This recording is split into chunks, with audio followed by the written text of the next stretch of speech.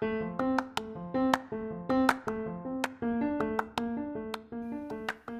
y'all, welcome to Recharting Your Life with Hope. I'm your host, Hope Cook. I created this podcast to help women who have amazing careers on paper and yet something is missing. You're feeling out of alignment or directionless. Maybe you're no longer motivated or excited about how you spend your days. On top of all that, I'm guessing you feel guilty because you're not more grateful for your job. And maybe you even wonder how you can possibly keep going doing this for another 10, 15, or 20 years when you can barely make it through Wednesday. Let me tell you, I've been there. After 20 years with a rewarding career as a physician assistant, I could not figure out what was wrong with me. I felt pulled in a new direction but didn't know what that was. A series of books and conversations led me to a life-changing decision to cut way back on my day job and become a life coach. My passion became helping other women figure out what it is they want to do and map out a path to get there. So listen weekly for tips and tools you can use to chart your own journey. Are you at a point in your life where things aren't bad, but they're also not exactly how you want them? But the problem is you don't really know what you want. Maybe your job's not bad, but you also think, man, I don't know if I want to be there 5 years from now.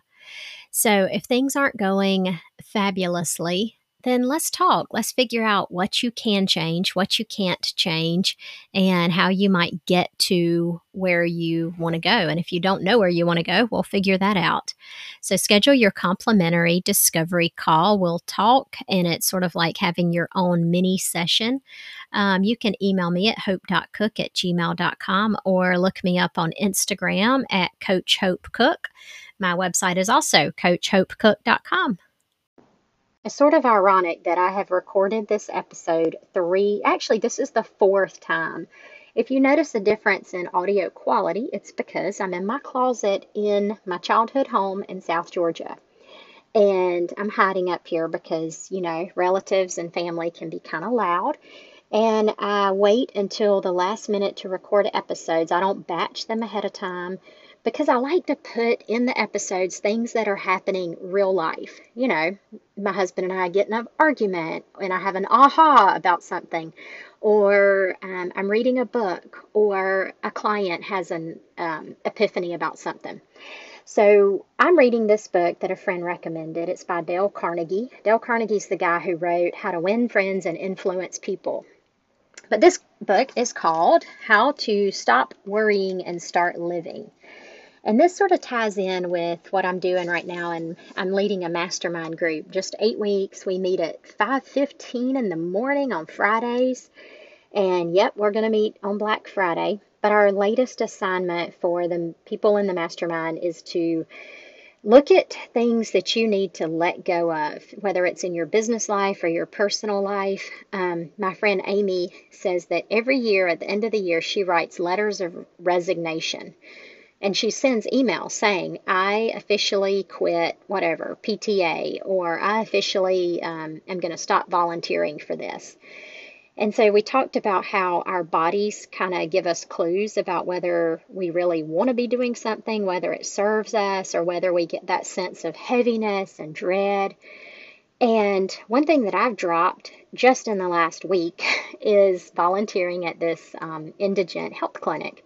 I've done it for probably 8 years, and I just got to the point where I didn't enjoy it. Not that I didn't enjoy being there, but as the date would come up, I would dread it.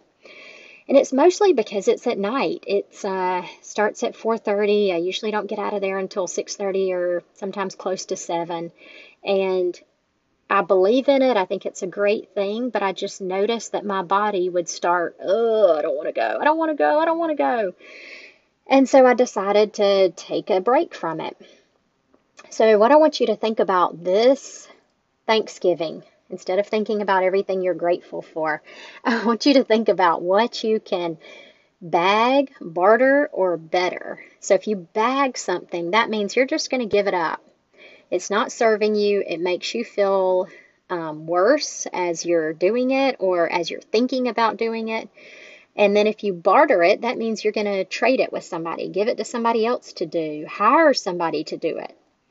I did that with my cleaning. When I cut way back, I got rid of my cleaning lady, started cleaning my own house, and I decided that it was worth me working a little bit extra so that I could pay somebody to clean my house, because it was one of those things where I can do it, but it takes me hours, and I'm in a foul mood while I'm doing it, and I'm in a bad mood when people mess up my house afterwards. You know, the kids have their shoes on, and I'm just like, rawr, like a angry, I don't know, crazy person. So that's another thing that I bartered. Or you can better it. So I decided, instead of doing complimentary discovery calls just whenever somebody wants it, I'm going to have a certain time that I do them. So I'm not going to do it, you know, when my peak thinking time is, which is first thing in the morning. I made the mistake of letting a lady from the Philippines schedule I guess it was like 7 a.m. So I've never met her, and she scheduled this appointment, and we get on the phone, and she's trying to sell me something. So I was like, all right, I have learned my lesson. I am not going to connect with somebody across the ocean. I mean, it was such a big time difference too. So anyway, that was an example of me bettering it. I'm still going to do discovery calls, but not going to do it when my brain is at its peak thinking time. This book that I'm reading, back to it. So it mentions Sir William Osler.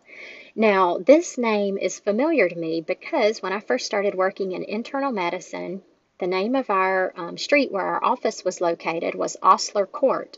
And I made the mistake of saying to my physician I worked with, "Where did you get the name Osler?" He's like, "Are you kidding? You've never heard of William Osler? He's the father of internal medicine."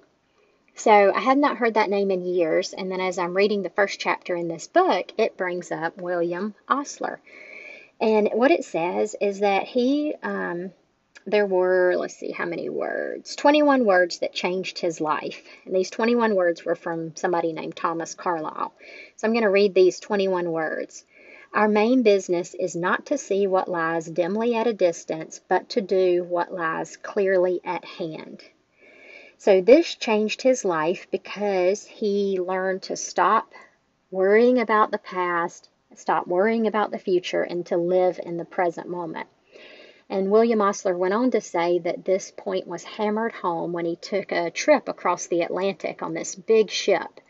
And as the captain was explaining the mechanisms of the ship, he explained that there were compartments. He could press a button and these compartments would close off. So they were called day-tight compartments.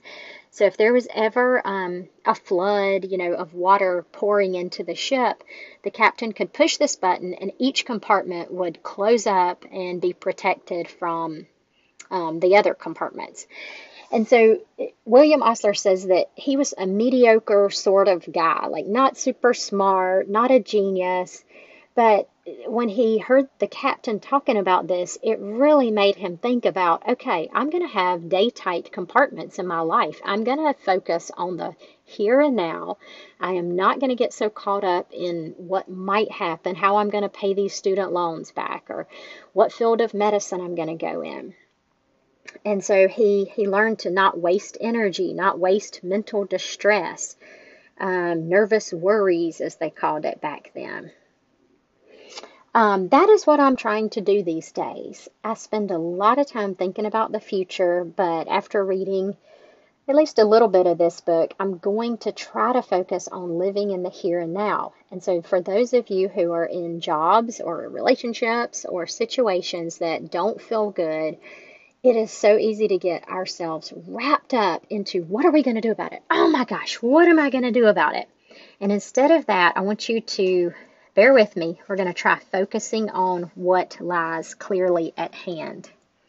I see a lot of patients with hair loss, and especially since COVID, y'all, a lot of people are losing hair in the 6 to 9 months after they have COVID. So we get a lot of women, especially, that come in and they are so distraught. I mean, these women are usually in tears.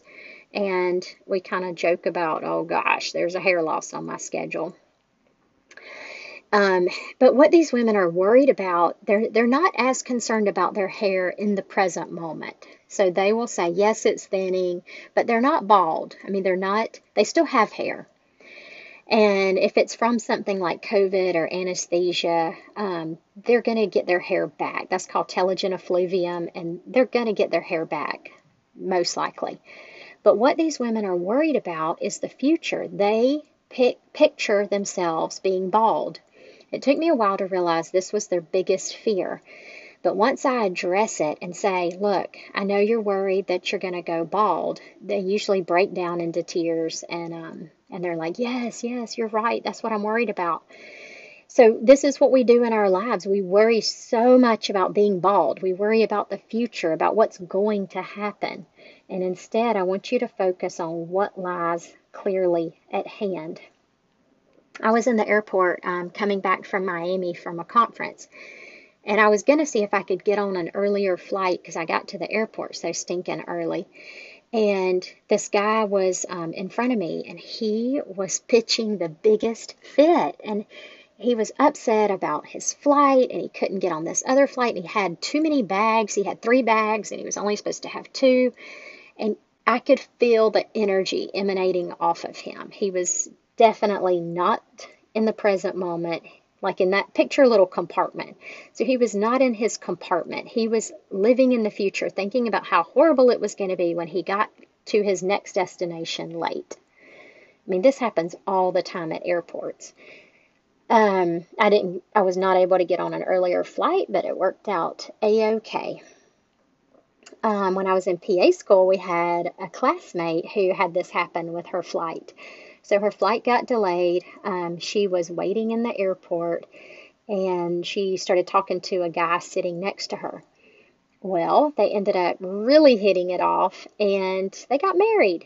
I'm sure they dated for a while, but anyway, you never know what's going to happen in that little present moment compartment. Think of it as like a cocoon. We've used this analogy before. And while you're in the cocoon, you can't do anything else. You can't really, plan where you're going to fly to. You can't go backwards and think about when you were a caterpillar and how fun that was to crawl around. You're just sort of in this cocoon phase where you can't really do anything else, so you may as well rest and enjoy it. In China right now, there's something called Tang Ping, and what it means is lie flat. That's the translation. And so these Gen Zs and millennials are getting all kind of slack because they are, is it slack or flack? Anyway, they're getting criticized because of this Tang Ping mentality, this lie flat. And it's sort of like doing the bare minimum. Not saying we should do the bare minimum everywhere in our lives, but there are going to be times when you don't need to focus on anything but the present moment, and you might need to lie flat. You may need to do the bare minimum just to sort of recover or recuperate, whatever it is. When I was in Miami, I got lost, and they have this little tram that goes around the downtown area, and it's above the street. So you get on this little tiny pod-looking thing, and it drives you around like a metro rail, but it's small. And so I got on this thing. This girl was trying to help me figure out where to go. Turns out I just went in one big circle trying to find the hotel. But she was trying to help me, and I'm on this pod, and we're going through the city, and it was the most gorgeous sunset I think I've ever seen. And I could see it like through the buildings, and the palm trees were everywhere, and this sunset was orange and red, and it just lit up the whole sky. And for that moment, even though I was lost, I was hungry, I was really sweaty, I was okay in that pod, zipping around the city, not knowing where I was, but I saw that sunset, and it was like, yes, everything is a-okay. One other story from this book is about a guy. His last name was Evans. And it talks about, it sounds like he had a nervous breakdown. Back then they had different words for it, but this guy got so worked up. that his stomach, he says he couldn't eat. His stomach was in knots. He was anxious. He was worrying, and he couldn't eat. And his pain in his stomach got so bad that he started losing weight. He got weak. His muscles were atrophying. And the doctor finally said, Mr. Evans, you probably have about 2 weeks to live. And so this guy finally felt a release. He's like, okay, I've got 2 weeks to live. And it says he slept for the first time in months for more than 2 hours at a time. He slept and slept and slept. And when he woke up, he had an appetite. So he ate. And he was so relieved that, like, okay, I only have 2 weeks left to live, that he was able to relax into the moment. He started eating, gaining weight. His anxiety went away because he thought, all right, I'm going to be dead in 2 weeks. I really don't have any reason to be worrying about anything because it's all going to be gone in 2 weeks. And he ended up recovering completely, gaining his health back and, making a full recovery. This happened too with a PA that I was talking to probably a year ago. We got on the phone and we were going to talk about burnout, but as it turns out, she had had something happen like a week before. So our conversation quickly turned to her health, and she had a new diagnosis that was deadly. So she was going to die of this thing. And she, has 2 kids and a husband and a business, a full-time job. And it was devastating. So as she's trying to process this, I'm talking to her. That's not my area of expertise. So instead of like coaching, I just tried to be a friend and listen to her. So she was getting ready to go on vacation. She still hadn't seen the person who specialized in this condition. So she goes on vacation. She gets back and sees the specialist. And weeks have gone by at this point, by the time she sees the specialist, and she has had a total, I am dying, I need to get my affairs in order, I need to appreciate my family, and I'm okay with this. And then, y'all, the diagnosis was wrong, which is wonderful.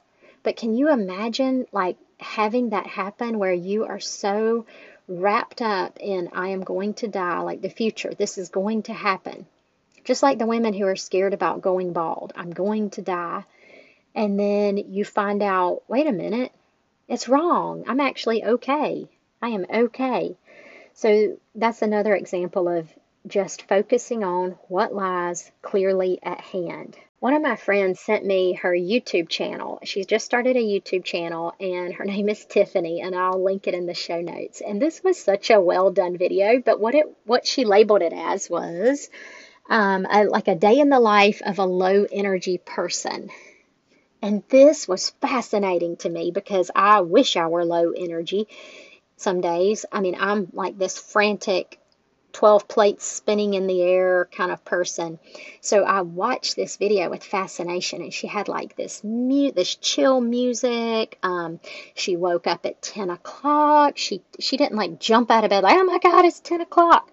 She took it easy, and she's like, what do I want to do today? And she's talking quietly, and I'm going to do a couple of hours of work. And she was supposed to go to a class, and she just, missed it and didn't beat herself up about it. And I was like, wow, Tiffany, I need to have a low energy day. So I actually tried it, and it was much harder than I thought. I mean, it lasted about 90 minutes, and then I was back to high energy. But when we're living in the present moment, it's a slow motion kind of thing. I mean, if you can really look at people's faces, take snapshots of them as if it were your last week on earth, especially around Thanksgiving. I mean, a lot of these people we're having Thanksgiving with may not be here next year. We may not be here next year. So really slow it down. If you've ever been in an emergency situation, you know that time slows down. I had this happen only maybe twice. Once my son he had, what's it called? Is it RSV? No, it's croup. So he had croup. He was tiny, like this little newborn. And I'd never seen croup in my kid because he was a baby. Anyway, he started turning blue. His lips were turning blue and he could barely breathe. So we called 911. And of course, by the time we got him out in the crisp fall air, his breathing was fine because it relaxed those muscles wherever croup happens, at the back of your throat or wherever. Anyway, but time slowed down. I remember, I can still see his lips turning blue, and I was very calm, and I told my husband, call 911, and it was just slow motion. And also, time slowed down when my daughter had a peanut reaction at a ski resort, and they had the EpiPens out, and they were paging us overhead, come to ski patrol, and it was terrifying, but time slowed down. It felt like it took me, like a dream, a nightmare. It took me forever to get to ski patrol because my legs were just moving in what felt like slow motion. So instead of waiting until an emergency moment when time slows down, I want you to do what lies clearly at hand. Focus on today. Focus on this moment. Don't get so wrapped up in the future and in the past. Our brains developed this future doomsday worrying part of our brain to save us, because think about it. If you were going to cross over this crocodile-ridden creek back in the saber-toothed tiger days, your brain would have thought, oh no, what if I get eaten by a crocodile? What if I fall? What if there's a big python in there that eats me? And so your brain would have convinced you that bad things could happen. You should go a different way. You should pick a different option. And you would, and you'd still be alive. So that's why we have this, so that we can predict what horrible things might happen so that they don't happen. But guess what? 99% of the time, the bad, horrible thing doesn't actually happen, and we are wasting our lives and our mental health worrying about what could happen. I used to tell this story in yoga about two monks who were taking a trip, and they were about to cross a river, and they see a maiden there who's also trying to get across the river. And one of the monks offers to put her on his back and carry her across, and she gladly agrees. So the monk carries her across, sets her down, and he and his fellow monk start walking again.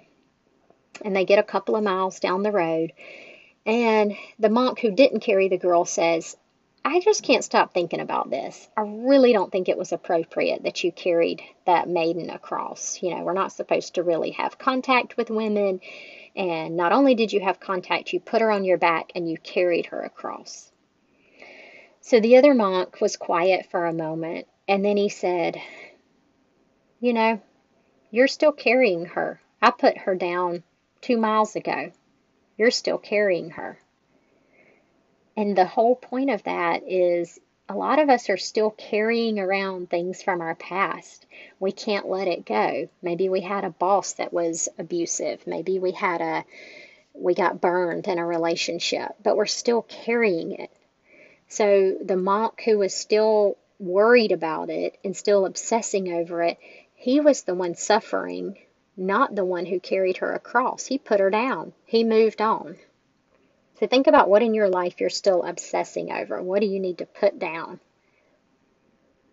And lastly, back to the airtight compartments. How can you make your little compartments in your ship airtight so that you're not letting water spill over into your present compartment from the past, and you're not letting it spill over from the future, from things that haven't even happened yet?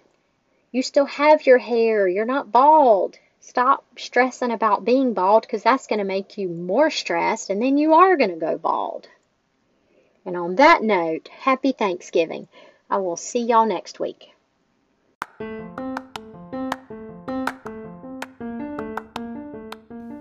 Thank y'all for listening. It was so much fun talking to you today.